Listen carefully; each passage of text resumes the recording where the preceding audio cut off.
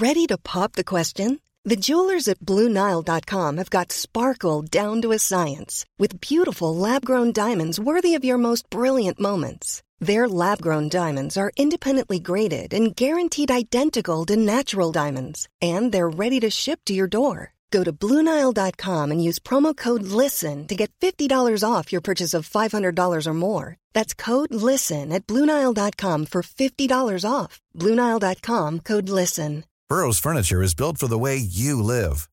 From ensuring easy assembly and disassembly to honoring highly requested new colors for their award-winning seating, they always have their customers in mind. Their modular seating is made out of durable materials to last and grow with you. And with Burrow, you always get fast, free shipping.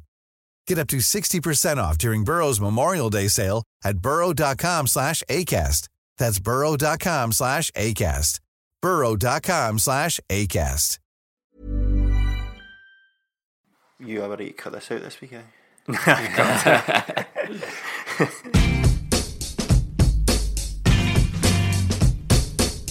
This week, a good old fash bash at Celtic Park sees the good guys leave Lazio hanging, battered and bruised until the next round.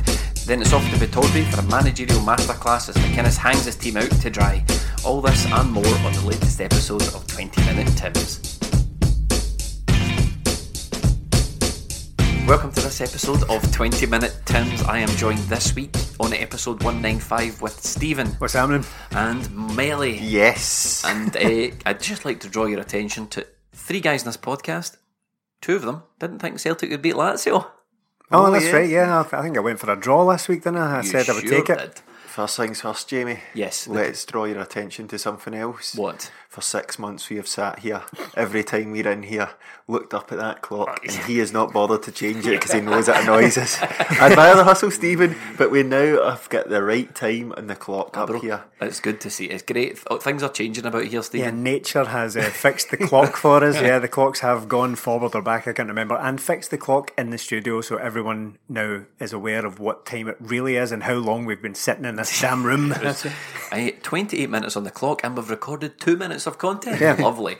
First things first, a little bit of housekeeping as we look to our Patreon, which, Stephen, what is Patreon? Well, it's a subscription service that we offer, James. I'm glad you asked. What it is it's a support system for the podcast. If you like what we do, if you value what we do, basically it's an opportunity to support what we do, to keep the train rolling, to keep the lights on in the studio, and in exchange for that, we give you lots of golden content in return. To keep the clock ticking. To keep the clock ticking, yeah, of course. Our Patreon is across two tiers. One is $2.50 because it's an American website. That's less than £2. And one is $5. That's less than £4 now, given current exchange rate. On the last week on the Patreon, we had Rankin at the reserves. Rankin is a bit of a roving reporter for us, Stephen. That's right, yeah. He covers the Colts games, or Colts reserves, Celtic 11s. It's never one thing for 2 games in a row. It's a bit haphazard in the old reserves. The reserve system is a bit haphazard, but what's not is his reporting of it. No, of course not. It gives us an opportunity to hear how the reserves are performing. This time it was at the hallowed turf of East End Park for Dunfermline against Celtic. I think he saw that's 2 weeks in a row he saw Celtic internet celebrities. That's right, yeah. The last time he was there, he saw Celtic internet celebrity Paul the Tim. That's right, and this one, everyone knows it. Everyone knows who was at this game. It was Irish Mick, the one and only, selling his merch, I believe, as well. Fair play. Fair play to Irish Mick. We also had Melly at the Match, which is our, partly an instant reaction podcast, but it's also your journey to Celtic Park. Yeah. Or away from home with Martin Melly as your guide. That was the Lazio game, Melly? Yes, Stephen joined me as well. That's right. More on that to come tonight. Instant reaction. That was terrific. That was a terrific episode of Melly at the Match. I like that it comes out immediately after the game. Yeah. Basically recorded at the game in Melly's car or walking back from the game. Yeah. It's absolutely brilliant. But also the jewel in the crown for the Patreon landed this month. The O'Neill Years episode 5. That's correct. O'Neill Years episode 5 is with everyone as we speak. It has been released, and it is a deep dive into the careers of 2 of Celtic's major signings from around September 2000, namely Didier Agathe and Alan Thompson. It's not until you say September 2000 that you realise that was nearly 20 years ago. I know. Horrible, I know. And we dropped a new pilot on the Patreon this week, Stephen. As you know, we're always on the hunt for good and interesting podcasts to put out on the Patreon. And this week we launched one that we've been talking about behind the scenes for a couple of weeks. Yeah, Brian got in touch with us and just gave us a wee pitch, really. He just fancied doing a podcast. Him and a couple of other guys wanted to do a podcast, see how it went, and we thought it sounded like quite a fun idea. So we've basically given them a platform on which to do it. And it's Mystic Tim's, it's a little bit of a look into Celtic's future using a very popular video game, namely Football Manager. Yes. Of course, it's Football Manager. So they use Football Manager to simulate what's going to happen in Celtic's future. It's an interesting idea. Yeah. I really enjoyed the podcast. If you like the sound of any of this, any of the additional content that we've got to offer around Celtic and podcasting, you can check that out at patreon.com/20minutetims. Loads coming this week as well, by the way, so keep an eye out for that. Anyway, let's get to it. That's enough of that. Yes, Celtic 2, Lazio, the Huns of Rome 1. First things first, Lazio fans, probably the worst people ever to grace Celtic Park. They're most certainly up there. They've got competition for it right enough, but they certainly took that competition in their grasp and really went for it. Marching through the centre of Glasgow, giving it Nazi salutes. It's unfortunate, isn't it? We expected it all along, but they basically lived up to the parodies of themselves at this point, to be honest. More on that to come. The parody of fans we've seen this week. The old cannons were out. Oh, right. The good old Green Brigade, though, they didn't let the Lazio fans forget it. Firmly put in their place, and I really like the Mussolini banner. On that, right. I wasn't going to do this up front. I want to talk about the game, but see this stuff that's been going around after the game. What, the abysmal press reporting? Yeah, we'll see modern culture, right, where we're all supposed to take everyone's feelings into account, right? That's all good, right? But I'm afraid it does not extend to the family of Benito Mussolini, right? Stop this just now. I don't care what Benito Mussolini's granddaughter thinks of the Celtic game or the Celtic displays. It's ridiculous. Why are we asking this woman, this ludicrous woman? It's what happens when journalism now just relies on clicks. Yeah, if you're unaware of this, I don't see how you possibly could be. They've dug up Mussolini's granddaughter from somewhere to ask her opinion on the Green Brigade's display, which was a picture of her granda, her pappy, hanging for his feet. She's a notorious racist as well. Yeah, she is. The Green Brigade didn't stage this picture. They weren't there when they hung Mussolini from his feet. They just showed it. So I don't know why we're accepting the opinion of this triggered old racist over in Italy. But enough on that. Just let's talk about the game. But just no, I'm afraid not. I'm not accepting this woman's opinion on it. Just a final thing on the report, and I quite did enjoy Keith Jackson of the Daily Record's hot take on, aren't the Green Brigade bad for stoking this all up? Aye, those are the ones you want to criticise. The guys shouting down the fascists. You could have written a column about anything. You could have written a column about marauding fascists through Glasgow city centre and how Celtic were right to stand up to this in some small way. But no, you criticised the Green Brigade. And on that, Celtic lined up with 2 changes from the previous outing. Yeah, I think this is the third game out of 3 in the Europa League we've went in with the same starting lineup into these games. It seems to be the strongest lineup by the looks of it, and judging by the results, you can't really argue with that either. No, nothing was unexpected either. I think we all talked about it last Monday night about how El Hamid was definitely going to come in for Frimpong, who was unavailable anyway. He's not coming in the squad.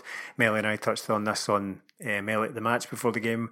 Frimpong's got plenty of time to be playing in these games. There's no necessity for him to be there just now, so we'll put that on the back burner for now. El Hamid is exactly who you want in this game, and I'm sure we'll talk about his performance because I thought he was excellent. But I wasn't surprised in the slightest to see both him and Christie come back into the team. With Christie obviously comes off a domestic suspension, but he's still available for these games. Lazio, on the other hand, Stephen, they had quite a few changes from their 3-3 draw with Atalanta. Yeah, we wondered about this going in as well, about how, not seriously, but how they would approach the game. I don't mean to say that how seriously they would take it. They're obviously taking it seriously, but if they maybe focus on the league a little bit, because prior to the game they were 7th, and they'll be looking to get back into top 4 and get into the Champions League in next season, because I don't think they've been in it for a while.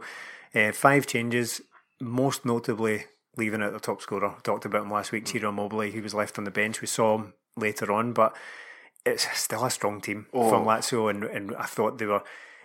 As we spoke last week about how Lazio, they're not the team of old, they're not the team of the 90s, they're still a big name and all that, but you can say that sort of out of context when you just get to see them on the telly, but up close, you're like, nah, they're still a good team. They've still got some solid players in there. Led the line with Philippe Caicedo, yeah, that's right. Old Man City and Football Manager legend. Yeah, good player.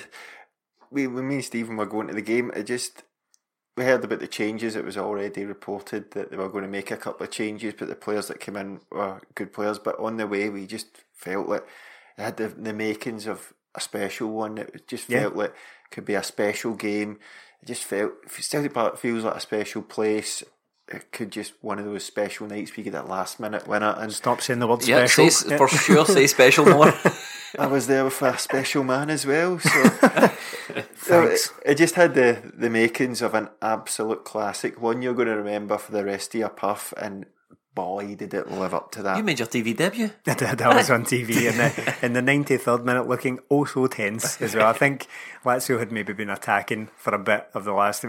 Again, we'll talk about it. There was a few big chances for them at the end. I think I was standing there looking as if I'd seen a ghost on the telly. You looked like a ghost. I did enjoy though the old Twitter cracks that provided me with a couple of photo shots of me wearing a poppy and some army medals. I like the one where someone put you in a Lee Rugby hoodie. That was my favourite. Yeah. Worth at this point, Melly, pointing out Celtic's starting formation because they did rejig things. Yeah, the usual 4-2-3-1, Lazio going 3-5-2, so it was interesting to see how Julian and I are lined up against the two strikers. It's usually only up against one. We sort of struggled at times in the first half. As Stephen said, you sit down and think, oh, Lazio have made a couple of changes, we might be onto something here. Then you see how good they are at kicking a football and you go, oh no. But some of the play between them, the three in midfield, Lucas Leiva, Milinkovic-Savic, two players quite well known, but it was the captain, Parojo, who I was most impressed by. He was absolutely brilliant. The three of them in midfield, some of their one-touch passing. And they obviously came here, Italian team, three at the back. They sat in and sort of hit us on the break when we did go. And look, the goal they eventually get, they win the ball back, blocking a Ryan Christie shot. But within 3 passes, they've scored. And they did that multiple times. They are so good just hitting you on that break. The passing is good to watch, but obviously you're a Celtic fan, you're very tense. But the three in midfield just dictated some of the time. But saying that, Celtic, they gave as good as they got as well. It's a great blend they've got in midfield because they have got he's not a young player, but Milinkovic-Savic is one of the kind of emerging European talents. He's been talked about for a couple of seasons now. He's been on the verge of one of those big moves, probably to an English team for in excess of 100 million. That'll probably still happen. But you've got him, and then you've got effectively their Scott Brown, the guy who's been round the block 1,000 times, Lucas Leiva as well, who's again like hundreds. Celtic were linked to him. Well, that's right. Yeah, that's right. Hundreds of appearances for Liverpool. He's been there and done it all. So it's a really good blend. Not to mention, and that's without mentioning their captain, the other side of them. So it was still a very capable team that Lazio put out despite the changes. The first half, I thought Celtic were doing really well. I thought they were excellent. I was really impressed with the way we started. Dominating territorial. They were getting into Lazio's half a good bit and pushing them back. But then at half time, after Lazio had scored, I thought, but they were letting us do that. They were just like sucking us in, and then they're just looking at it on that break because sometimes Celtic's fullbacks can get drawn out of position. One in particular, right? Bolingoli, right? And that's exactly what they were looking for, and that's exactly what they got right at the end of the half. For just that sucker punch. Not so much a sucker punch because it's clearly what they were playing for, but they're canny operators. It's a phrase I used on the night as well, but they know what they're doing. As Melly said, a typical Italian team. You could see them just soaking it up, just pretty confident in what they were doing. I thought they'd had a couple of opportunities to hit on the break in the first half, but didn't look all that impressive. And I remember thinking that about 15 seconds before they scored. They were good, and what they were also good at as well is we were playing very, very well. I thought we were getting into good positions. El Yunusaid, Forrest getting out wide, Christie, but it just seemed to be that we touch up in quality with the defenders. Just they got to take them on. Works in Scotland, but in a game like this, Lazio defenders just, I'll have that, thank you, and just brush them aside, take the ball right off them. But we kept going at it. We didn't really got into good positions, maybe making that wrong decision with the last pass, but we're getting ourselves into good positions. But as you said, they were willing us on. Probably the best chance, saying all that, was the long range strike from Christie that hit the post, but we didn't really create any clear-cut chances despite getting into the final third numerous times, and that's just because they know exactly what they're doing. It wasn't clear-cut, as you say, but Edward had a good chance in the first couple of minutes where Forrest got down the right and cut it across to them, and his first touch bought himself a wee bit of space, and then he was closed down by Bastos. That's Bastos, not Bas Dost, that striker. He did wearing shinnies, that guy, didn't he? Aye, that's what I kind of weird one. But not that many chances in the first half, most notably a cracker from Christie that kissed off just the outside of the post. But it was just that, as I said, just that wee blow right on the kind of 40th minute or so. Just it seemed a wee bit too easy for them, and we can talk about how it happened, but it just... I think it was. I've watched it again, and the Christie goes to strike and it's blocked. It breaks to their player. 1 pass, 2 pass, 3 passes. The guy's in. Yeah. So I don't know. The only thing I could maybe say is Scott Brown goes to close down a guy where he's got no real chance of doing it, instead of maybe holding off and blocking off the space. But apart from that, Scott Brown was inside their half when he done that, and within 3 passes, they're inside our box. Ayer was the same. Ayer was caught between the guy with the ball and the runner because, as I started talking about, Bolingoli he was the furthest player forward by the time Lazio broke. So he was basically on the edge of their 18-yard box by the time they broke. He didn't get back in time. He didn't have any chance to get back in time because of the quickness of their move. So Ayer was caught between two. It was a breakdown in communication because see when you were watching it back, the guy's bearing down on goal, as you say, Melly. Scott Brown closes down when he probably shouldn't have, but as you say, it was in their own half. The ball breaks and the guy's bearing down on goal and he's 1-on-1 with Ayer. Maybe a more experienced defender would commit, because the guy's still the option is still a long way for goal, and as you say, Bolingoli's out. Bolingoli's miles off the pace, but because he was so far up the pitch. But one thing that happens is when you watch it back, Bolingoli's telling Ayer, I'm bearing down on the guy with the ball, so you make your decision. You go to the guy that eventually scores the goal. Fell between two stools, Ayer, really, but by the time he made the decision, he left himself having to chase the guy who was already clean through. It was a great ball, and all he had to do was run onto it and finish it. It was a tremendous finish. I say like it was easy. It's not easy to beat Fraser Forster from any angle, but to smash it in. Would you want to see Fraser Forster rushing that a wee bit, coming out? Because he was a bit static. He was maybe 4 yards off his line. I think, Melly, you said at the game that you maybe thought he'd hesitated ever so slightly, and it's just those fine margins, that half a second. If you take a wee stutter step, the guy's already smashed it over your head. The guy's still got a lot of work to do, though, to get in the back of the net, of the net. As he's near post, but going at that pace, I don't think you can blame the keeper. Nah. I just thought maybe if he had to come out a bit more and spread himself, but I think it would have went past him anyway. It's just one of those things that we can get it away with time and time again in Scotland. That you're lucky if teams string 3 passes against us. Well, this team are through on goal after 3 passes.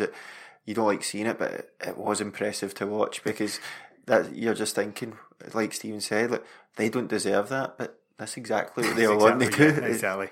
They'd been peppering us with a jab, and then then here comes the overhand right. I thought El Yunusi could have done a wee bit better prior to that, because the chance that fell to him, he hesitated. This is immediately before they break, so a chance comes out to him, and instead of letting it come across his body onto his left foot and just smashing it, he cuts back into his right and just plays himself straight into trouble, and the ball bobbles off the defender's shins and is closed down. Really, really frustrating me now, the amount of players we have, instead of taking an early shot with their left foot, that will do it on their right foot. We'll come on to the Aberdeen game later, but the amount of times James Forrest is trying to get it on his right foot, just take the shot on it. You're always going to have more a chance scoring than taking that extra touch and trying to bend it in, but we just don't seem to do it enough. El Yunusi, he didn't even have to take it early. As I say, he could have just let it roll across himself, and he's probably in, but he just hesitates, cuts back in, and he just gets closed down. Ball bobbles off him. As soon as they go 1-0 up, but you do fear the worst, because this is what they're built for, isn't it? This is what they are, exactly what an Italian team like Lazio are built for. Shut it down. Get in that lead and then just shut up shop and hit on the break. And to be fair, they did catch us on the break a couple of times in the second half, but we kept going. Yeah. And 1-0 down at half time. Probably if we had went in even, nobody would have complained, but they got that goal and they set out their stall for the second half. So it was up to Celtic to do something different because it wasn't really working. We came out in the second half and we kept it the same, which I thought fair enough because I don't think we were doing too badly. But the problem was Edouard was isolated up there himself and we weren't really getting anything. I had a wee look up at the clock and it was getting to 58 minutes and we hadn't got that chance where the crowd gets going. You hadn't had that one pass where it just gets away or somebody had a shot or we got a chance or a corner to get the crowd going. I was like, the longer this goes on, the worse it's going to get. But to be fair, we did change it. I seen when we made the sub, brought off Elyounoussi and brought on Rogic. We went 3-5-2, got Christie up beside Edouard around him, legs around him because he was getting no support. Rogic slotted into the midfield and we had Bolingoli and Forrest go to wing backs. El Hamid dropped into the back three and it seemed to work instantly. They tried to take a free kick and they messed it about and we closed them down, we pressed them because we had more bodies up higher and it offered us the chance to press and we got a wee break and we nearly went through and then we had a chance right after that and that was it. That got the crowd going and then it comes. Interesting to see Neil Lennon make the change mid-match. He's not afraid to mix things up a wee bit. We discussed previously that on the first episode of the Tactics Board, the sort of differences between Neil Lennon and Brendan Rodgers.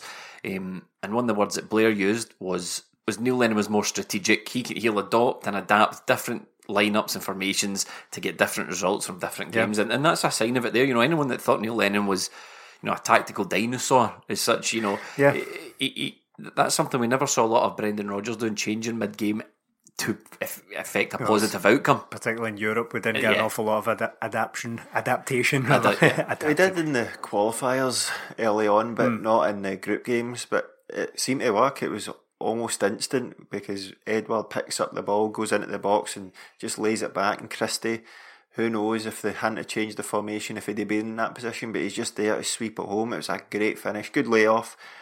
Great finish, and just when that goes in, you just felt the momentum change. We got the goal at exactly the right time, 67th minute as well. It was clearly a great spot from Lennon because what was happening was the defence of Lazio were very comfortable.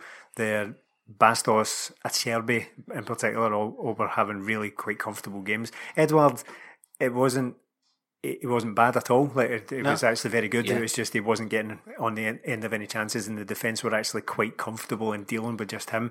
So in putting Christie up with him, that's when they started to get a wee bit panicky, their defence, and it was obviously Lennon's instructions because, well, on two occasions, including for the goal, they were suddenly looking a little bit flustered, a little bit harried, playing around at the back. They were forced into making needless errors by Christie's energy, getting on top of them. He won a couple of balls and Bastos played himself into trouble a couple of times, and that's where the throw-in came from that led to the goal. It was a change of formation, but it wasn't necessarily a change in style because they were still direct, Melly, they were still aggressive, they were still pacey, they were still hunting down. Scott Brown seemed to make the most of it because I thought he had another terrific game in Europe. Yeah, Scott Brown was brilliant, and the change in formation helped us in an attacking sense, but it also helped us in defence as well, I thought, because Correa and Caicedo up front.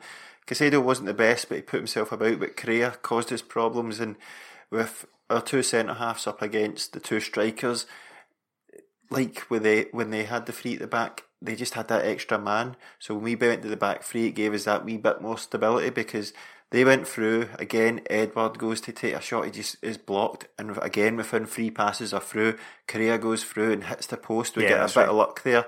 And if that went in, it was game, set, match for them. And that as well, we thought, maybe we're getting a bit of luck here.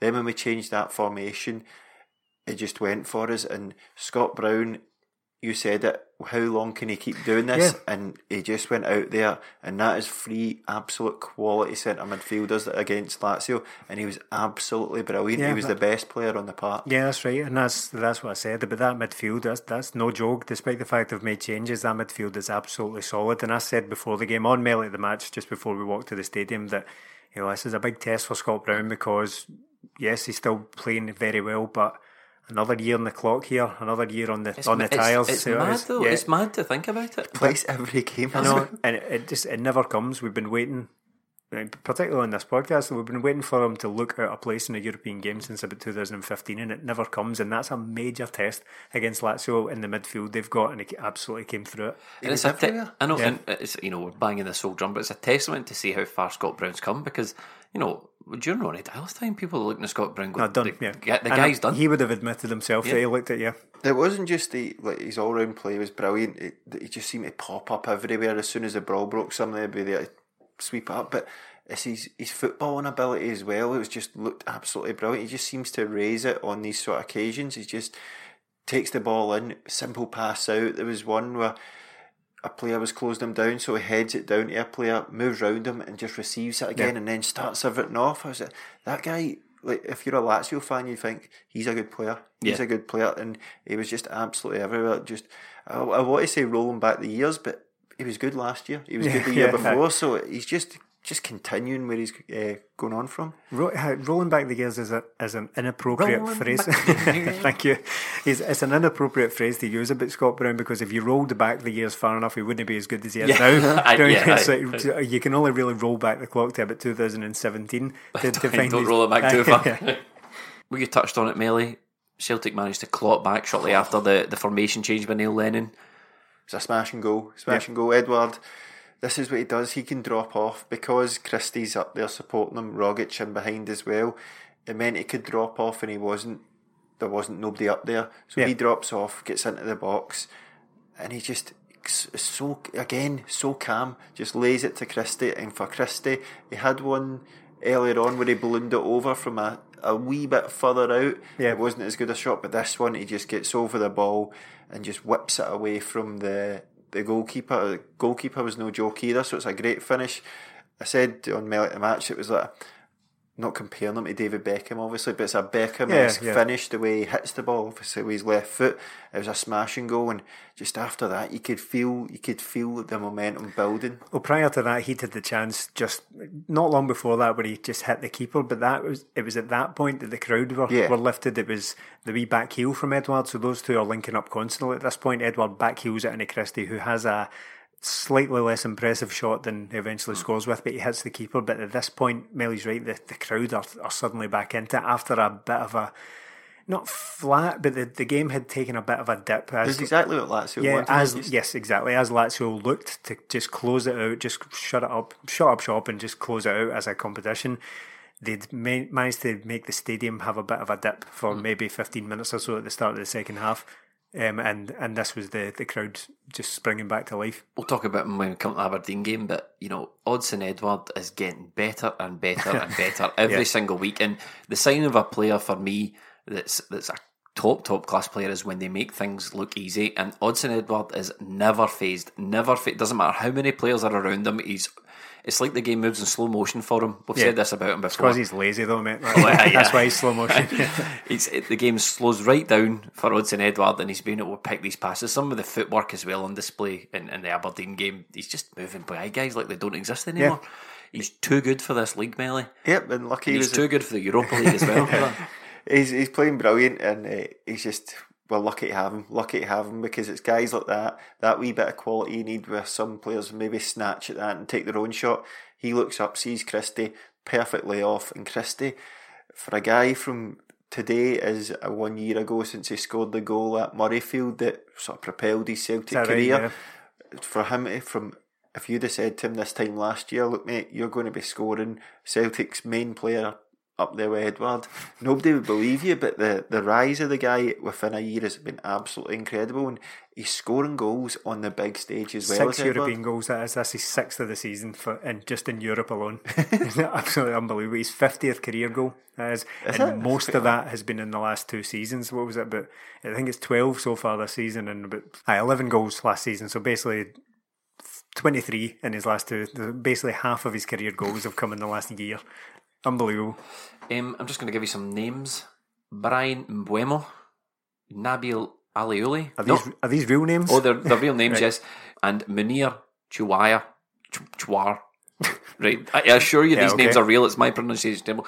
These are the current 3 strikers in the French under-20s team. Now, if you're looking for a replacement for Odsonne Edouard, we need to go back fishing there. Yeah, absolutely. Don't. They're rotten. Are they? Absolutely rotten. I just checked their stats out. Not worth looking at all. So if that was your plan B, Nicky, find another one. Plan B, Io. Oh, no. On nights like this, you need a bit of everything. You need quality play, you need a bit of luck, and you need your strikers and attacking players to be on form, but you also need your goalkeeper to be on form. Now, we had Lazio went down the right hand side again, something they seem to do quite a lot. I think they might have targeted that because they were getting a lot of space. Yeah. Ball gets cut back, Julian slips. Yes. And Parolo is there. He thinks hit it home, but no. Le Grand Muriel is there to save it. So many dodgy pronunciations this week. God, we're butchering everything. It's a bloodbath.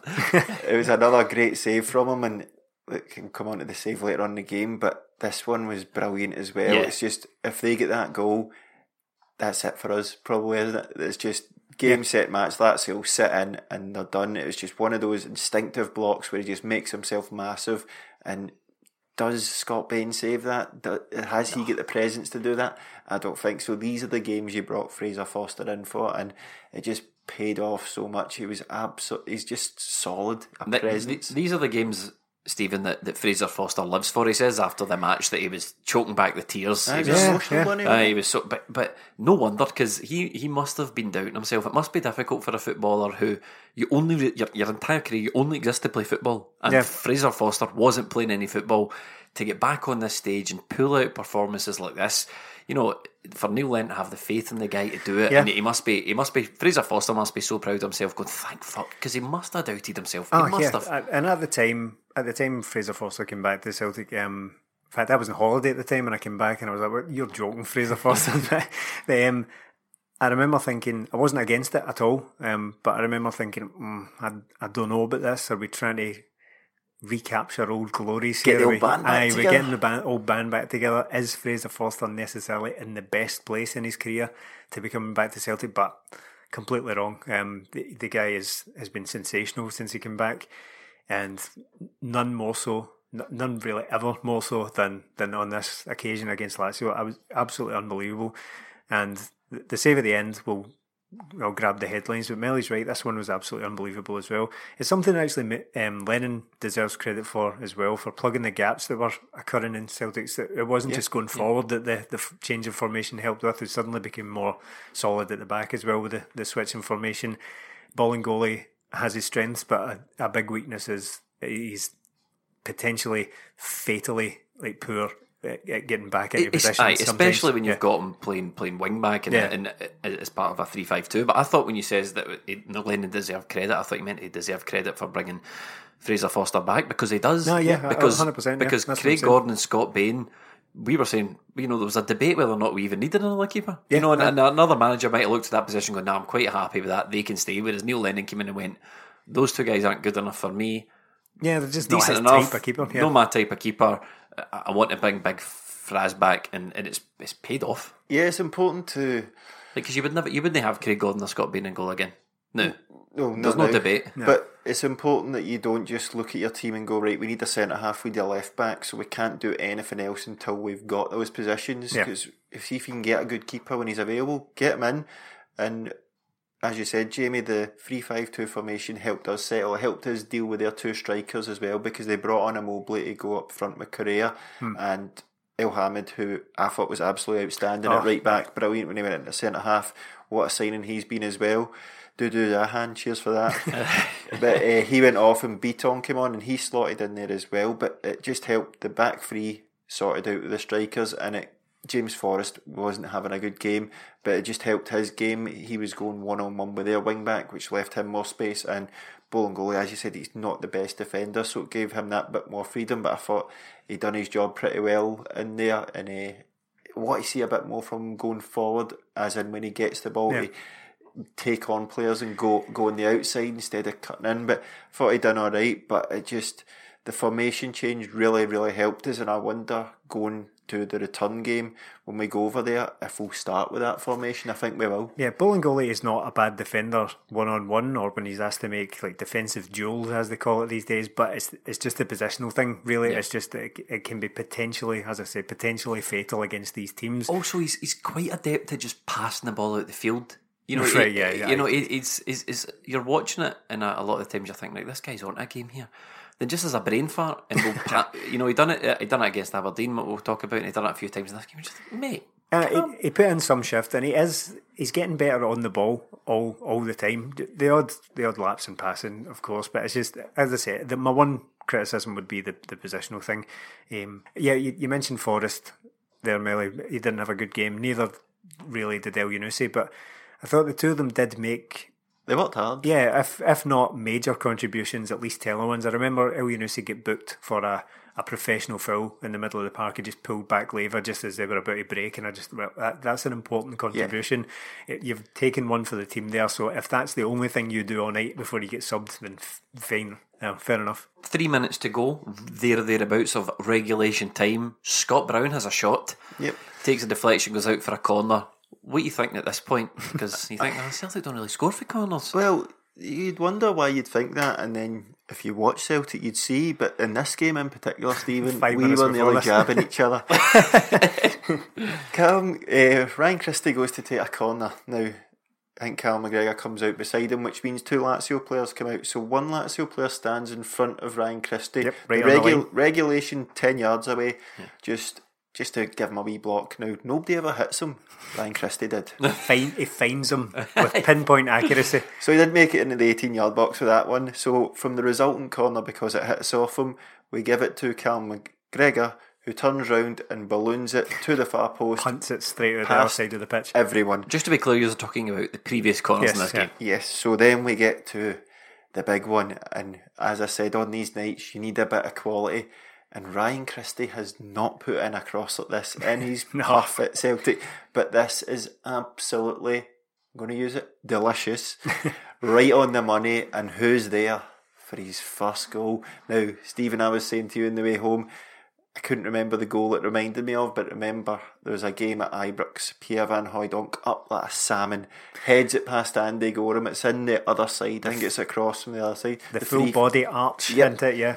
Body, head goes, neck, right, the gullet right in it, and Julian, it's one of those goals that it came up my screen time that I have, my Twitter things went up like 40% this week, because every time that goal comes up I watch it every single time because it just gets me right in the feels. I get the wee goosebumps. It's one of those goals I'm going to remember for the rest of my puff, because the feeling after it was absolutely amazing. Ryan Christie used all of his crossing ability to cross that ball in. Melly used all of his vocabulary to describe the goal, and Big Julien used every single inch of that 6 foot whatever he's got to get right up there and stick that in the back of the net. It seemed effortless as well. He just glanced it perfectly. Where that ball ended up was exactly where Julien planned to put that header. Yeah. It's not as if he just got up and then a ruck of players managed to get a wee glance on it. He just leapt up and just prodded it, just placed it into that bottom corner. Now, the corner itself, as Melly said, we were joking before Christie even took it. What's the point of this? You'd be just punting it straight back to Foster and starting again. But then, as I said on Melly the match as well, when the ball was in the air, I just sort of grabbed Melly's back and started shrieking at the top of my voice, "It's better! It's better!" And then Julian got in the end.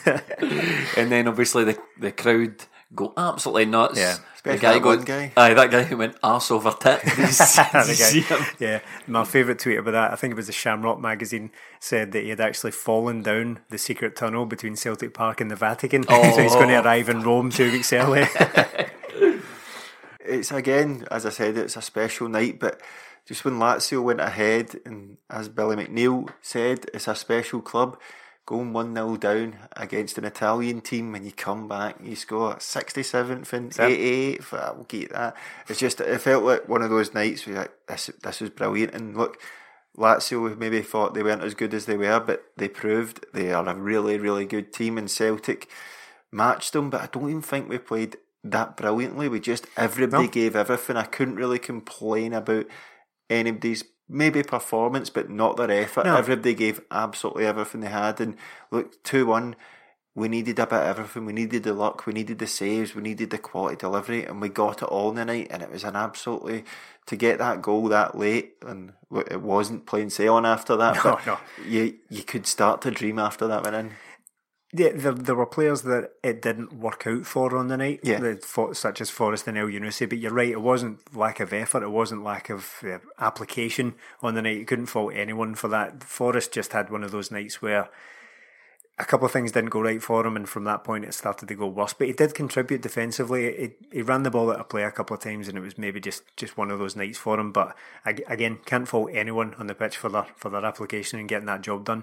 And what a night! It's one of the best European games I've ever been to that I can remember. It's maybe just a wee bit of recency bias in there, but it was absolutely brilliant. It's the manner of the win, and we've still got more to come. We've still got more incidents to come, but I'm just talking the manner of the win, getting that second goal, the standard of the opposition, the type of opposition as well, the type of opposition fans, what has come since with somebody's granddaughter. It just makes it all the sweeter. It was an absolutely terrific night. Before Brown took that shot that led to the corner, it was another example of Lazio playing themselves into trouble. The Celtic had advanced on them, and they got a goal kick, and the keeper took it really quickly. They took a really needlessly quick goal kick and immediately get into trouble, lost the ball on, I think it was Bastos again. Bastos had an up and down night. He defended quite well at times, but then it was mainly him that Celtic were pressing into trouble. Could have been sent off as well, having watched it back. He could have been sent off. I didn't see it at the game. He raked one right in the back of McGregor's calf, so he could have gone for that. But he got himself into trouble again, and that's what led to Scott Brown's shot. So it was something that Neil Lennon, again, I just find myself saying it, deserves a lot of credit for changing the game and the approach at that point. We mentioned him before. He had a great save earlier on in the match, but I don't think there's any doubt that this is save of the game. Save of the century. Save of the century. The ball spins out to Cataldi, sits up really nice for him, cracks it with aplomb, an absolutely beautiful strike. Sweet as a nut, sweet like Tropicana. Yes, in the words of Dizzy Rascal. Yeah. And that save for Fraser Foster, Stephen, was bonkers. Oh, well done, Really good. Stunning, absolutely stunning. It was incredible at the game, and if anything, it's get even better the more angles you see of it. Some angles have come out since. Celtic are good with this unique angle that they've got for Celtic TV, and that's even better. It's important to acknowledge the strength of that shot, because this is the 94th minute eventually, just got approaching 94 on the clock, and that is flying into the top corner. Fraser Forster has not just pulled off an incredible save, he has denied one of the great goals. Like, that would have been an absolutely stunning end to that game. And it was, but just in regard to goals there. But what a save. As I said earlier, I questioned it a wee bit, wasn't against it, I questioned the return of Fraser Forster, but the phrase you used after the game, Melly, was you get what you pay for. Yeah. And that Fraser Forster is a big time keeper pulling off big time saves. It was priceless. It was just as worthy as a goal. It was up there with the greatest saves ever. And look, see, if Fraser Forster doesn't move and that goes past him, not one person looks at the keeper for that. He made a save that he had absolutely no right to save.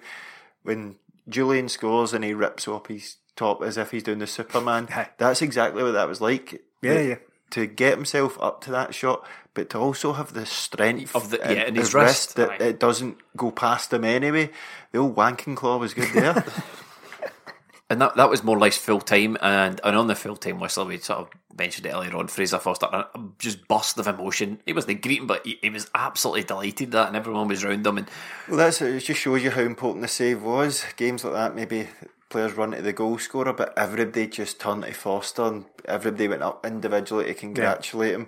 And another thing, when Julian got the goal, you obviously see the replays after the game and that, but just to see the bench going absolutely nuts, like the subs that had came off all looked knackered, but they were all going nuts. Everybody was in this together, and it just feels like this team, Neil Lennon said it after the game, look, it was a good performance, but I'm we're not where we want to be with this team. There's more to come from this team. That's right. And you can see that, to think that we're 7 points out of 9, having had really tough games so far in this Europa League, to beat a team like Lazio, to beat Cluj after they beat us, to go away to Rennes.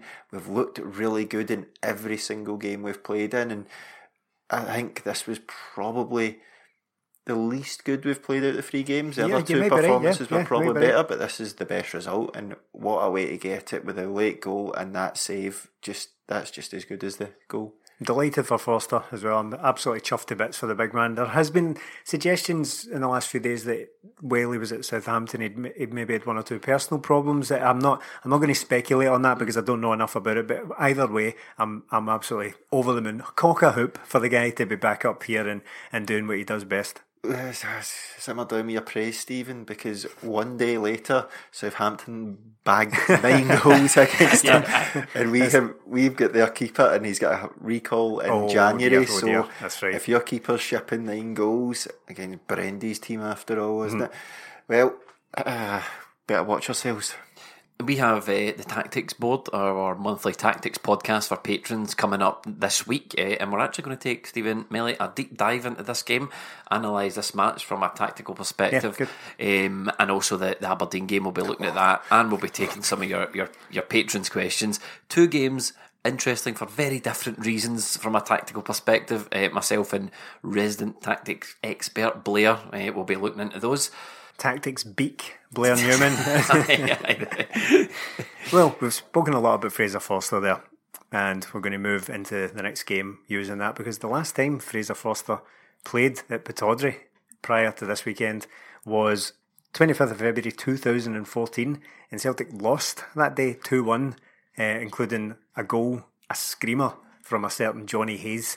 Really? He scored an absolute rasper, and it was the goal that ended Fraser Forster's. Do you remember that ridiculous run he was on? It was 1,255 minutes without conceding a league goal.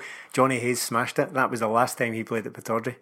And that's why Neil Lennon keeps picking him. Trusted Lieutenant Johnny Hayes. That was the game Van Dijk was sent off after 13 minutes after being played into trouble by good old Effie. He comes up time and again on this podcast. Listen, if you couldn't handle Effie his worst, then you did not deserve him at his best. That was our first loss of the season. We were going invincible up to that point, and 10 men after 13 minutes against the second team in the league. That's where it all came unstuck. It was a midweek game as well. Yeah. Speaking of Effie, the scorers for Celtic against Aberdeen this weekend: Edward, Frimpong, Forrest, El Yunusi. A tribute to Effie there with their initials there. I wondered where you were going with that. Back to league business, back to the league lineup with 2 changes. Frimpong came in, and so did Tom Rogic, because Christie is still serving his suspension. This game, we're going to be discussing this on the Tactics podcast, being very different from the Lazio game. This game was a masterclass in bad man marking, as far as I'm concerned, because the way Celtic set up to play and the way Aberdeen decided to try and stop them to play very evidently was not working from the first minute, Melly. No, I was obviously worried about the first minute. It's not been working since about 2012 or whenever when again took over. Yeah, I remember saying it on the podcast before. The definition of madness is doing the same thing over and over and expecting different results. Now, Derek McInnes, since Brendan Rodgers came in, 4 years ago, has tried this man-marking system against Celtic where he just matches up and tries to man-mark, and it doesn't work. He's beat Celtic once in that time, and that was in the final game of the season after we'd won the league, and we were happy to lose because it meant the Huns finished third. Now, this guy tries this time and time again, but he's never had joy with it, and I don't get it. He tried it this week with 2 fullbacks in midfield. They're obviously forced into that because they've got a lot of injuries, but to go into this game and play that way against Celtic, and Celtic knew they were going to do it because Neil Lennon said it after the game. Julian and Aya had so much space because they man mark. They try and follow players about, and what does that mean? Your centre half has all the time in the world because Sam Cosgrove is trying to close down the other one, and they just drift into this space, which means you just open up the pitch. And what Celtic do is the wide players get wide and high, the midfielders spread out and just leave these massive gaps every single time, which means you've got a man over every time. Celtic just find them at the free man and play for there, and we just went through the middle of them time and time again, got it out wide, and it was simple. I don't know why I was worried. The first goal was great, second goal was great, and then every goal after that, I just burst out laughing because it was so simple. It was unbelievable. We're in the group chat with the history boys and that, and I was just watching the game. We're going to score in the next 5-10 minutes, and we did. We scored the third goal. It was so easy to see. It was unbelievable. Celtic. I don't put a coupon on very often, but I was sitting in the house, hungover, watching this game. I was at a wedding on the Saturday night. I thought I'll stick on a coupon and see what happens, and I was like, I'm just going to put on something wild, like 3-0 Celtic. Celtic were this week's coupon bursting bastards because they had to go and score 4. Opened the scoring within 10 minutes. Melanie says, Aberdeen went for this man marking system.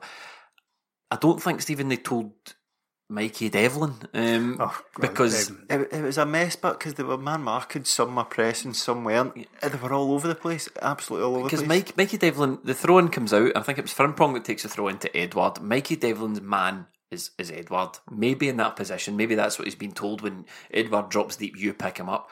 But Edouard just runs around in a half circle, and Mikey Devlin immediately forgets where he's supposed to be standing. Yeah.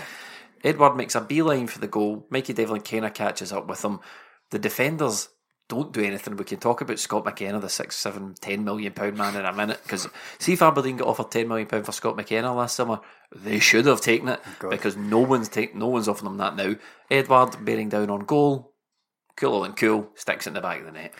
It was an absolutely great goal. My favourite touch in the build-up to that was the second one. Now, the dribble at the end and the finish are brilliant, but there's a great second touch which just takes him away from Devlin. It's almost like he shows him the ball and then shoves it away from him, and Devlin just forgets what he's doing. Before we talk about these goals, though, right? I know they all came. I want to talk about the goals, though. they all came in the first half, which is bitterly disappointing. I remember complaining about this last season quite a lot under Rodgers. Celtic would quite often threaten to absolutely drill a team as if they're going to just rack up record-breaking numbers and then take the foot off the gas in the second half, leaving me fuming. But it all happened in the first half. But y'all know me, right? Y'all know the TMT. Whenever we talk about forthcoming opponents, whenever we do things like previews, whether they're on the end of a Monday night podcast or a dedicated Patreon podcast, I give respect to our opponents. I don't like to talk down about Scottish teams. I like to talk it up where I can. I always focus on their strengths. I thought, well, look at this guy, he's scoring goals. He could cause problems. They've actually drawn a couple of the last games. You want to do the right thing. Yeah, I always do that. But Aberdeen are legitimately pathetic. and I don't use that word lightly. They were diabolical in that game. And it was, I agree with Melly, it was laughable at times. Derek McKinnon said after the game that he feels like his team should be an extension of him. And there's your first mistake. What's better? They should be an extension of someone better. Why doesn't he tell them that? Be an extension of someone good. So he wanted the team to have personality. I don't know where that's going to get them. Fucking buzzwords. A right good laugh. A right good laugh in the dressing room. Character as well. Character. So, as I said, I heard him say that, and my immediate reaction was, there's your first mistake, trying to make the team anything like you. But he's just passing the buck there, because it was his tactics that left him woefully exposed. Now you can say, I want my players to show more character, more personality, but you put them out there onto a hiding. If you had them in 2 banks of 4, shutting up shop, plugging the gaps, but you didn't. You had them dragged all over the pitch, leaving good footballers space to run into every time. Mental. It's so ridiculous. It's like 5-a-sides tactics in it. Yeah. Everybody just pick a man, follow him a bit, and whenever the first second, the minute somebody leaves their man, the other team scores. That's and exactly. Then everyone turns to them and goes, "Oh, come just on, follow your man." So if that's what they're teaching in coaching courses these days, do what you do at 5s and be an extension of Derek McInnes, then I worry. But the Celtic were very good. I mean, take nothing away from Celtic, they get the job done. They were absolutely sensational. That scintillating stuff in the first half, at least, playing some absolutely great stuff, and the quality of the goals was second to none.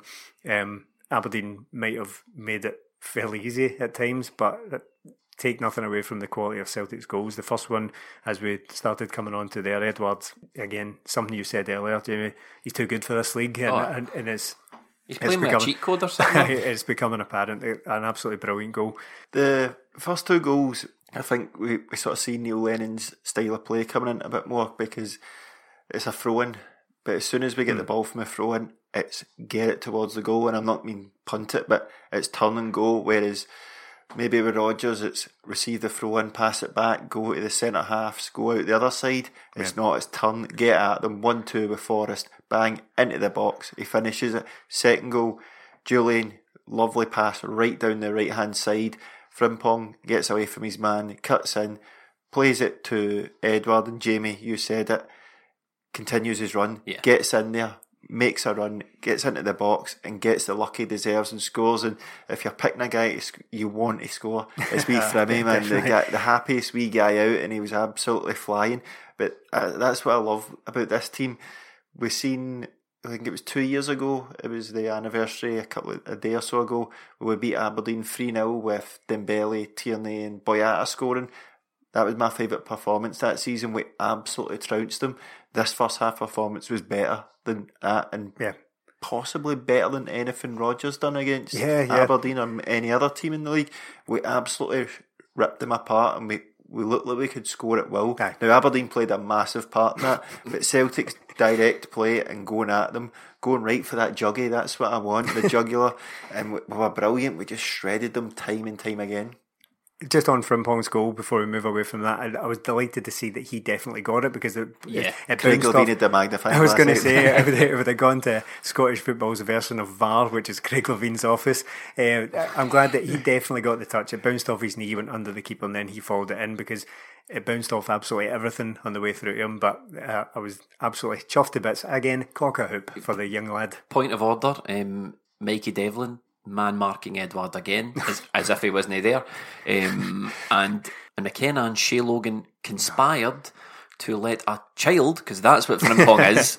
I mean, I don't know, McKenna's a big lad. I think someone put in the group chat he's just the biggest boy at school. I said that. I think I'm starting to come to the decision that I remember it's even Celtic were linked with Scott McKenna. Again, I'm the idiot. I'm actually quite positive about these things. Why not? See if Rodgers wants him. That's good enough for me. Let's get him signed up. But the guy is a do. He's an absolute giant pigeon. But and that's what I said in the group chat. I was like, he has just clearly been the biggest boy in his school, and that's what the scout has spotted. Well, he's just a big lad. So we can add the footballing bits later, and we're still attempting that, I think. Big as he might be, he had his pocket picked by a child, and wee Frimmy managed to pop that in the back of the net. And as you said, Millie, wheeled away with absolute delight. He was buzzing, the arms and legs were flailing. He jumped into Edouard's arms. He obviously loves playing football.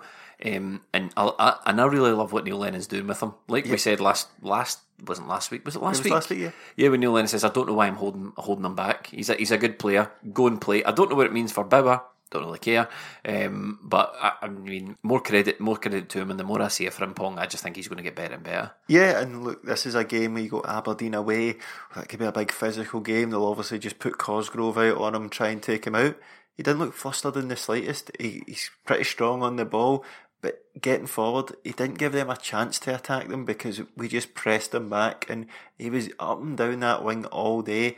And look, he's had first game he gets man of the match, second game probably could get man of the match as well if Edouard hadn't got a couple of goals. But this game again, to get his first goal, everything's going right for him. He deserves it, but because he's doing everything right, and he's quite mature. His interview after the game, he said, "Look, I'm buzzing but mature. I'm in the first team. I can't play like a kid anymore. I have to play with the head screwed on." And he does that because he doesn't fly forward and then just forget everything behind him. He's very smart in that way. So it's just great to see him. And the wee guy's smile. I had a Kieran Tierney shaped hole in my heart, but Mr. Frimpong is just wheeling his way in there to cover that up. Well, on Bauer, I think what we do with him is, if you were lining up the right backs at the end of the season, Lennon's going to just say to them, "Well, Frimpong, you're not going to lose your job. El Hamid, you're not going to lose your job. Bauer, you know."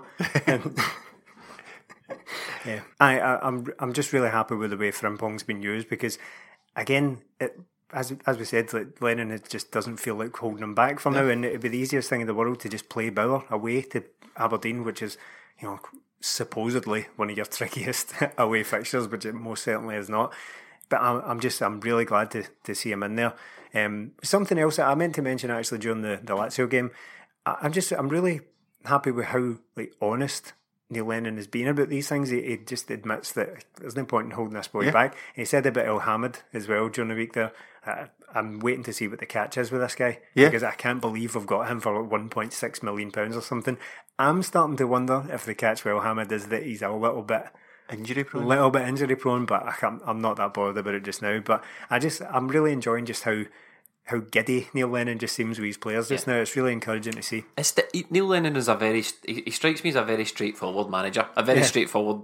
I mean, I'm not saying he's stupid, but what I mean is he's very honest with us a lot of the time, and he's probably very honest with his players as well. Yeah, good. Whereas, which is a direct contrast to Brendan Rodgers, who was a notorious bullshitter. So it's great to see. The third goal. One for the ages, this one. Pick of the goals for me. I counted up 13 passes before it ended up in the back of the net. This is Lenny ball, but this is also one that Derek McInnes is watching at the side of the pitch going, I think I've made a mess of this. I'll need to fling my players under the bus after this one. Or is he like that meme of the dog sitting in the fire, sitting in his cell saying, "This is fine." Yeah. But the goal, probably the best goal since that one that Dembele scored after that ridiculous move under Rodgers. St Johnstone. St Johnstone with the Rabona from Lustig's. Probably the best. I think that was goal of the season that year, actually. So probably the best Celtic goal since then. It was absolutely tremendous. Shows you, again, look, we're last two games in the league, Ryan Christie's went out, he came back in, had a smashing game against Lazio, but it just shows you what having a squad does. Frimpong came in, looks brilliant, and Tom Rogic, I thought he was good in this game, really good. Some of his link-up play, I thought Aberdeen... I thought there was long periods of Tom Rogic was quite quiet. Well, that's going to happen because Aberdeen just sat in and they left these big massive gaps between their strikers and their midfield, mental stuff. But they're obviously man marking Rogic, but he found the pockets of space and he wasn't creating a lot, but he was making that one pass which created space for somebody else. And that through ball that he plays to El Yunusi, nobody else in the pitch sees that pass apart from Tom Rogic. We're very lucky to have a guy like that in reserve that can come in for these games. That's why I don't want him sold by us before he's even left. He's a good player to have. He loves playing at Pittodrie. That pass through was absolutely majestic. El Yunusi gets into those positions time and time again, and he's there. Cal McGregor's there. James Forrest comes in. The runs from midfield, because Aberdeen are playing this wild formation, they couldn't handle it, and everybody just bangs into each other, and we've got 3-4 players ready to slot it home. It was a great goal. I do need to take issue with one thing you said there when you says no one else on the pitch saw the pass that Tom Rogic played. The 7 Aberdeen players saw it. No, nobody else could play the pass. Because they all stood and watched it, Stephen. Was that good? It cut out 7 Aberdeen players straight to El Yunusi. And what's amazing to me is just when James Forrest is running, he runs past 4 or 5 Aberdeen players, so they're all closer to the ball. El Yunusi doesn't really make a pass. He does that thing where he takes a touch and the ball stops dead whilst holding the defender off. I think he wanted to follow it up himself. And it's kind of just sitting there, and James Forrest goes, "Okay, I'll take it. If none of you Aberdeen players want it, I'll have it." Is this another fatal flaw in Derek McInnes' approach? He spends so much time getting his players to follow other players, they forget about the ball. They don't train with the ball at all, just following guys around. As Jamie said, that pass takes out 7 Aberdeen players. Yes. He plays it about 20 yards out. How is there 7 players congested into that wee tiny space? There's a flaw in this. But again, James Forrest, just hit that with your left foot, mate. It's a good finish. Just to shut us up. Yeah, a great run, but he gets on the right foot. And Forrest was pretty quiet in this game, I thought. The second half, he dropped out it and he made a few rash decisions when he should have passed it. But again, the guy just gets goals in big games. And again, what a servant he's been. Goals, assists, even when he's not playing brilliant. We were absolutely flying at that point. Just after this goal, as I said, I just burst out laughing because I could see it coming a mile off. Just get it out wide and then somebody will come through the middle and take it and score. That's exactly what happened. It's a great image, isn't it? Just Pitch and Melly just cackling maniacally watching the Aberdeen game. You know what else is a great image? Shea Logan on his arse. He was on his arse for this goal. He was on his arse for Frimpong's goal. He's absolutely useless. And it must be a bad sign from an opposition manager where you can see their goal. You know, when Celtic can see their goal, there's like a lot of G'ing up and a lot of like apologising. You know, Ayer or whoever put their hand up, or Foster, or like people. When this goal was scored, almost every Aberdeen player involved in this phase of play looked at each other with their hands up as if to say, what? They had no clue, no clue what they were supposed to do, who was supposed to be following who. An absolute mess. You love to see it. No, you do. You absolutely do. I don't want to go too hard on Derek McInnes, though. No, look, we do need to be fair to Derek McInnes. He was wearing a poppy. So he's a very, very dignified man. And, we're not going to lower ourselves. Hashtag respect, mate. I see you've got your poppy on, Stephen, and Melly, you've got your poppy on. I don't wear one. Yeah. You know what I've got? It's Lest We Forget, right? And it's a massive, like a truck, the poppy you see in the front of a truck, but I've got it on my Mini. Oh, right, okay, is that it? What? I've got a cannon in the back garden. I've got a poster up and it's a load of minions wearing poppies saying "Lest we forget." Just pretty respectful. I've got a T-shirt, and on the front it says "Respect our poppy," and on the back it says "If you don't like it, go home." Which I think is fair. I think we've done a real good job of marking this occasion. Yeah. Not as good as the Bears, but no. Now we know what you're thinking, guys. Why are you marking Poppy Day on the 28th of October? Well, it's because that's what the most respectful club in the land done. The Rangers, you might have missed it, they had their Poppy Day. Always at Ibrox, a very solemn occasion, very respectful. They shot a massive cannon into their own crowd's faces. Shooting T-shirts into the crowd from this gigantic 15-foot cannon, Aye, and that's how you mark respect. Anyway, back to this game. The scoring did not... Are you okay, Melly? He's just been respectful in his own way. He's got tears coming out his eyes for our veterans. But the shots did not stop there. Celtic finished off the score. Elyounoussi getting on the goal sheet yet again. A bit of a goal machine recently. Yeah, sure is. Yeah, he's doing what he was brought here to do, getting in the end of chances. Another great ball from Tom Rogic. Last week, I think it was just last week, I said that, I don't think Tom Rogic is expired as a force for Celtic. I would just like to see him making telling contributions. That's all I asked. 2 years wrote him off, don't I? 2 years wrote him off. That's all I asked for was a telling contribution, and he absolutely made it in this game. Set up, I was at least heavily involved in both the final 2 goals. An absolutely perfect ball to just pick it out. And watching that go back, Elyounossi's having his shirt pulled as well. So in a way, he's almost kind of forced to go to the ground to get that shot off. Just lashes it into the roof. Guy's wrong side of him again. The guy ends up in front of him when he scores. It's just pitiful. And these 2 Aberdeen centre-halves are Scotland internationals. Mikey Devlin played in the 2 games recently, didn't he? Again, imagine having to shout an international footballer, "Goal side of him!"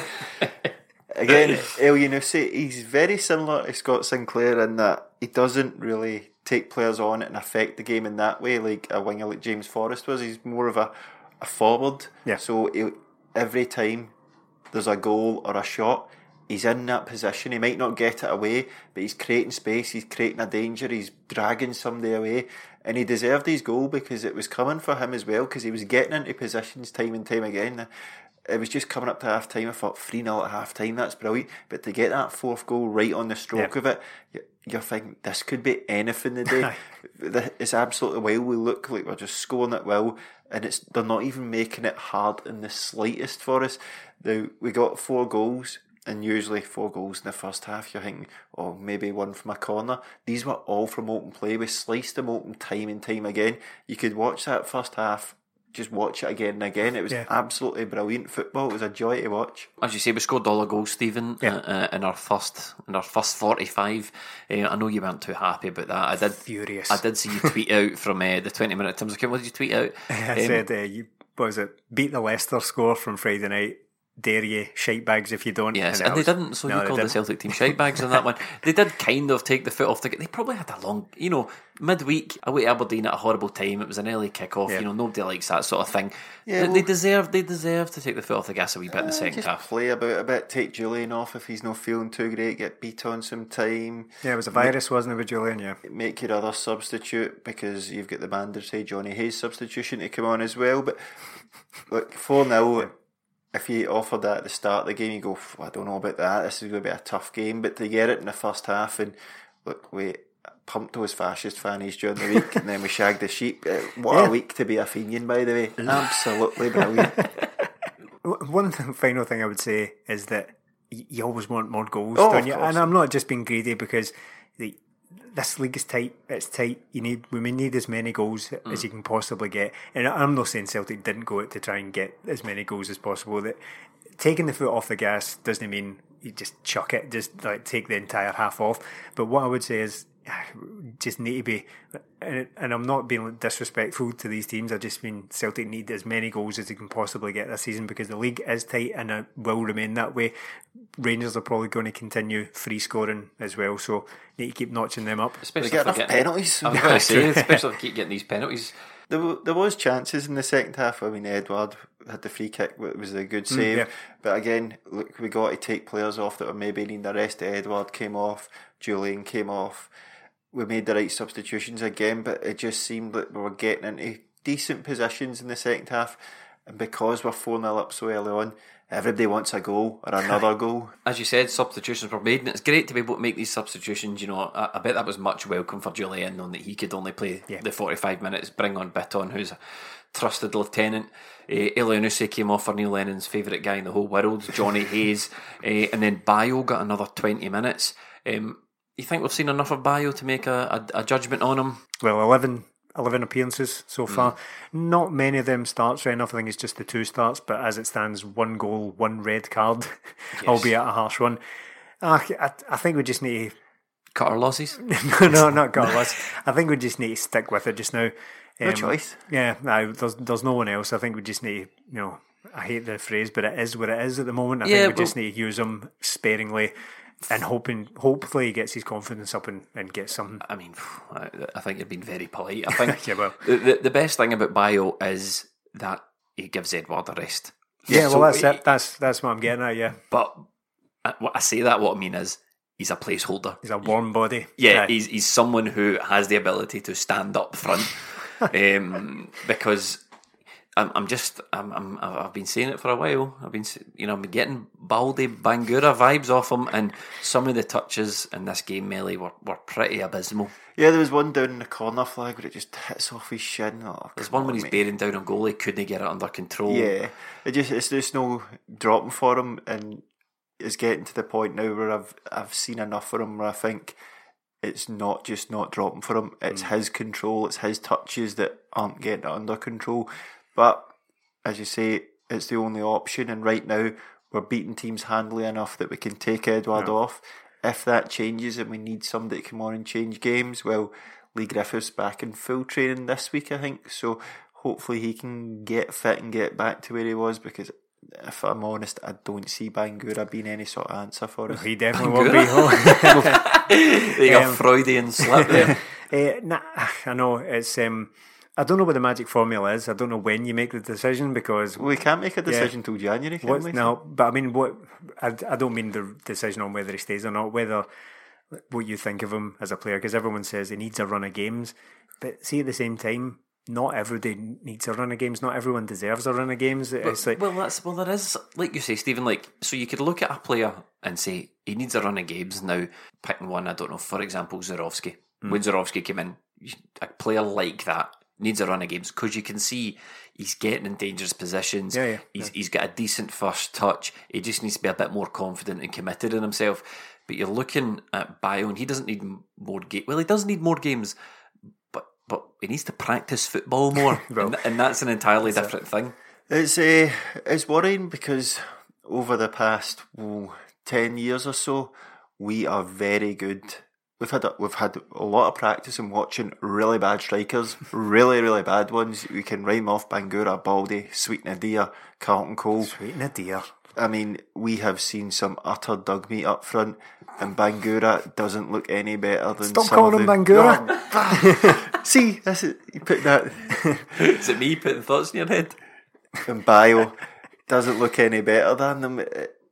But what choice do we have? No, we don't want to write off a player too early, but the more minutes you see, you're not really seeing much to give you much hope. But still plenty of time for the guy. Hopefully he's got till January. He's going to be needed, because we have got a lot of games before then, and we need him, because if anything what happened to Edouard, And Please don't say that. And like these games where you can give Edward a rest, he's getting time, so he needs to start showing it.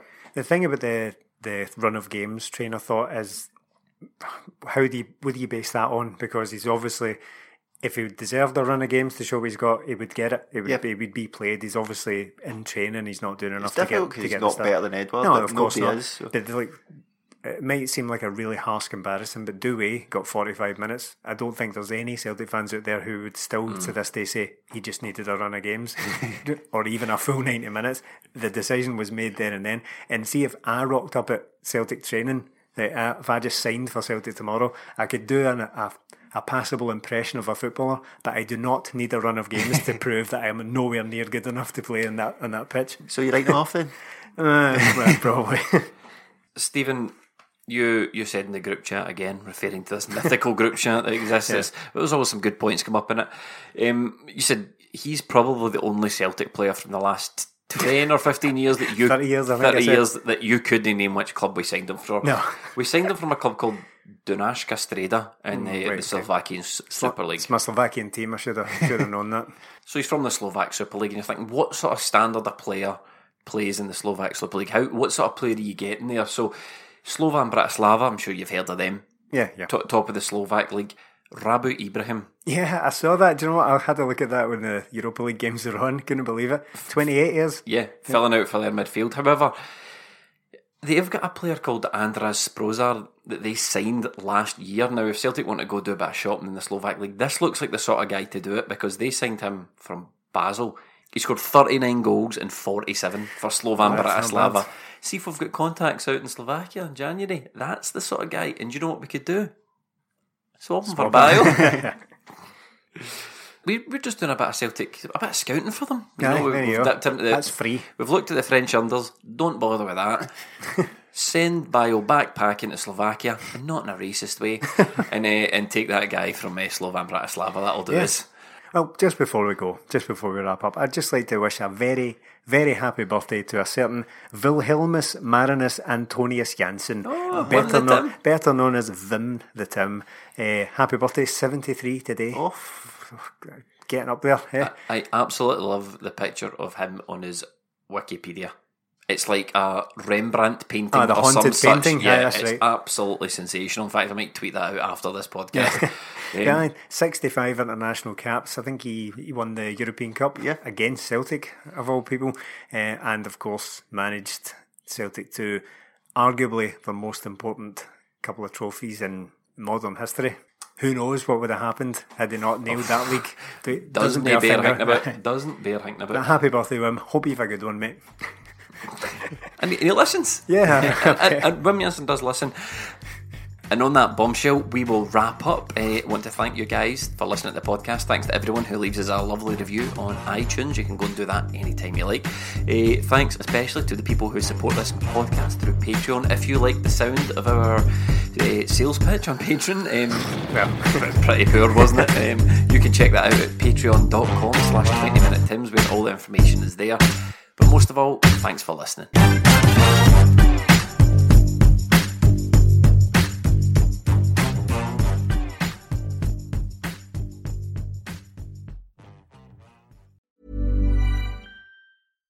Hi, I'm Daniel, founder of Pretty Litter. Cats and cat owners deserve better than any old-fashioned litter. That's why I teamed up with scientists and veterinarians to create Pretty Litter. Its innovative crystal formula has superior odor control and weighs up to 80% less than clay litter. Pretty Litter even monitors health by changing colors to help detect early signs of potential illness. It's the world's smartest kitty litter.